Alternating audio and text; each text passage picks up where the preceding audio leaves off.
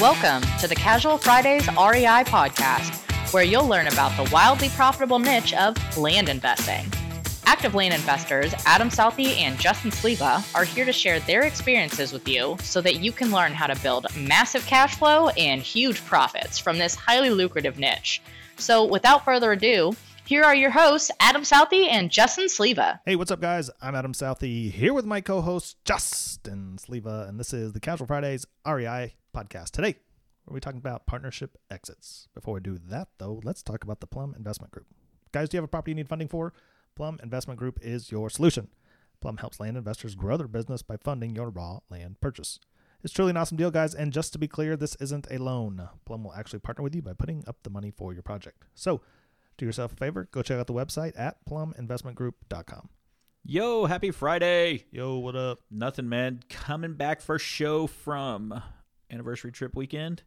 Spent some time in Fredericksburg, Texas, down in the hill country. Yeah. Looked at a few properties while I was there. Did you? Yeah, big properties, big properties, big deals. We do big deals around here. There's a lot of property drive-by going to Fredericksburg. Yeah, there is. And it was a beautiful location. I've always wanted to go down there, but it's very much like a couples thing. Yeah, it was actually more of a girl thing. It definitely seems like a girl thing. I don't know how many Dora the Explorer hats I saw. That seems like a little girl thing. No, you know what I mean, like the influencer hat that the girls wear. It looks like a safari hat, like a cowboy hat without the bill. Indiana Jones hat, a bucket hat type thing. Yeah, and gotcha. we went to one of these wineries that was. I mean, I say one of them. We went to about 12, but we went to one and it was like this influencer place, and the girls were judging each other, taking pictures. Like there would be groups of girls together, and they'd be judging each other, taking the pictures, and they would take the exact same picture. Be like. The girls you were with, or no, just girls in general. I'm like watching the crowd. I'm a people watcher. With your binoculars. Oh God, let's not get into that story.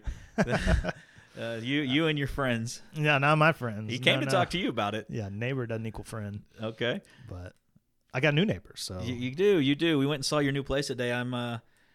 I'd love to say I was jealous. I really would, because it is a very nice place. It looks like it has tons of amenities. You're capitalizing on the hottest market we've seen in Dallas-Fort Worth, and I'm proud of you.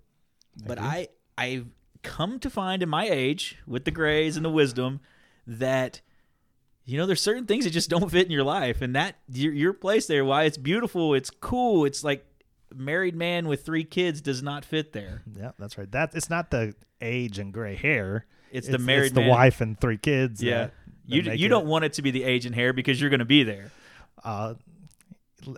Not to worry about all that. Okay, okay. You're still young at heart. That's right. Young, period. Compared to you, it's young, period. Not young at heart. Yeah, younger. But, we talk about marriage and partnerships. Because that's what a partnership is. In today's show, we're going to talk about partnership exits. When you brought this up, I initially thought marriage. Did you? Mm-hmm. Yeah. I knew where you were going, but I knew how to tie it to marriage. Yeah, it's just podcast 101. It's when you talk about podcasting and how to do your transitions, that's what you do sometimes. You bring it to a relevant subject. And since my wife listens to this, no, honey, I'm not worried about winding down our partnership. But it's not a bad conversation to have when you are in a partnership. Like going into it, you should have an exit strategy. Mm-hmm. In business, I don't think it carries such a negative connotation, but seems to be so frowned upon in relationships. Yeah. When I think they're probably just as equal. Yeah. If you, of course, this is coming from a guy who's not married or never been married, but it does seem like up front that I don't want this to be a marriage thing, but up front it's like, hey, we don't plan on getting divorced, but let's settle this up front just in case we do. I don't plan on getting into a car wreck, but I got auto insurance just in case. This is like the prenup talk, isn't it? Just let me lay this prenup out for you. No, and so you hit on some couple things there, and I think they are important conversations. A lot of times when we start a business, we are looking around at our friends and family, looking for somebody to give us a little bit of validation, B, probably give us a resource that we're lacking, i.e. a lot of times money. And does that money turn into be something more expensive in the long run? Mm-hmm. Yeah. Let's get on. I don't want to bring up marriage anymore. God. Yeah, I'm not talking about marriage. No, I know you're not. I know, but Jessica's listening. I know, but we've moved past that. I'm trying to That's get past that. what I was going to go into my next section. Okay, you went back into it. Yeah, because I didn't want to be any question about it. Okay. But when you're in a business relationship, everybody starts off with such grand intentions, right? Oh yeah. But things can drastically change over the years. Yeah, and years specifically. And so, and I'll use me for example. I have a business partner with Plum, and there's no denying we put in money together right off the bat. Right now, if I didn't need him or didn't need him, the money is really expensive because he doesn't provide any operating part to it. He's a silent partner in it. But there should be a point, like we've had those conversations. He's like, hey man, I feel like I appreciate you keep working my money. Let's talk about the exit and what that looks like. And that's a good conversation to have. It's a healthy conversation to have. But if you went into a business and you're trying to pitch it to your friend, hey, for 2 years, I'm going to keep you in this and then I'm going to buy you out. It's a nerve-wracking conversation if you've never talked about it. I don't know if it's just my personality or whatnot, but if someone said that to me, framed it that way at least, I'd be like, okay, 2 years? Yeah, perfect. Seems right. 2-year exit. We might lose everything. We're gonna lose all your money. Yeah, because you're the partner providing money. Yeah, you're the finance guy, and that's and so those are a couple things. And we're working on a partnership right now that we've got 7 investors in, and it's a really big deal. I'm not going to share everything yet because we're just in a contract. I want to wait till it gets going and moving through it. But it's exciting because it's what our 5-year vision was for what Casual Fridays would be, and we're doing a little bit quicker than that. And that's an exciting thing for me, and I think for you. But one of the questions we asked right up front is, how do we unwind it? Like in the event, or what does the exit or what does the close look like? And those are great, healthy, mature conversations to have. Yeah, when you just said that, it reminds me of this Elon Musk quote. This may be a small tangent. The Elon Musk quote I've been seeing floating around the internet like every other post lately. Mm-hmm. And you just hit on it when you said 5-year plan we're now getting done in basically just a tiny bit over 2. Yeah. Right. Elon said, quit asking yourself what you can get done in 10 years and figure out how to get it done in 6 months. Yep. You might fail and how much farther ahead you are going to be. And that's the beauty of business. That's the beauty of working together, because we've heard people use the cliche, if you want to go fast, go by yourself. If you want to go far, go with somebody else. Yeah. And that's what the joys of a podcast is. It actually does give you a boost. It does give you a rocket launch into getting going, because you may not have that knowledge. You may not have that money. You may not have that motivation by yourself, but you're held accountable by your partner. And so maybe we need to normalize talking about the exit plan. Mm-hmm. Yeah, I've seen several people.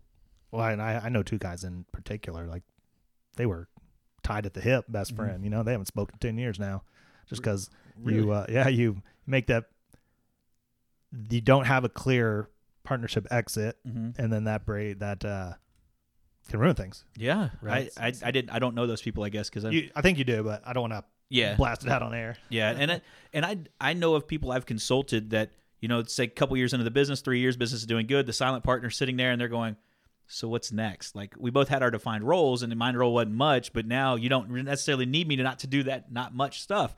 And what does that look like? And how do we broach the subject? And it's an easy conversation to have when there's not a ton of money in it.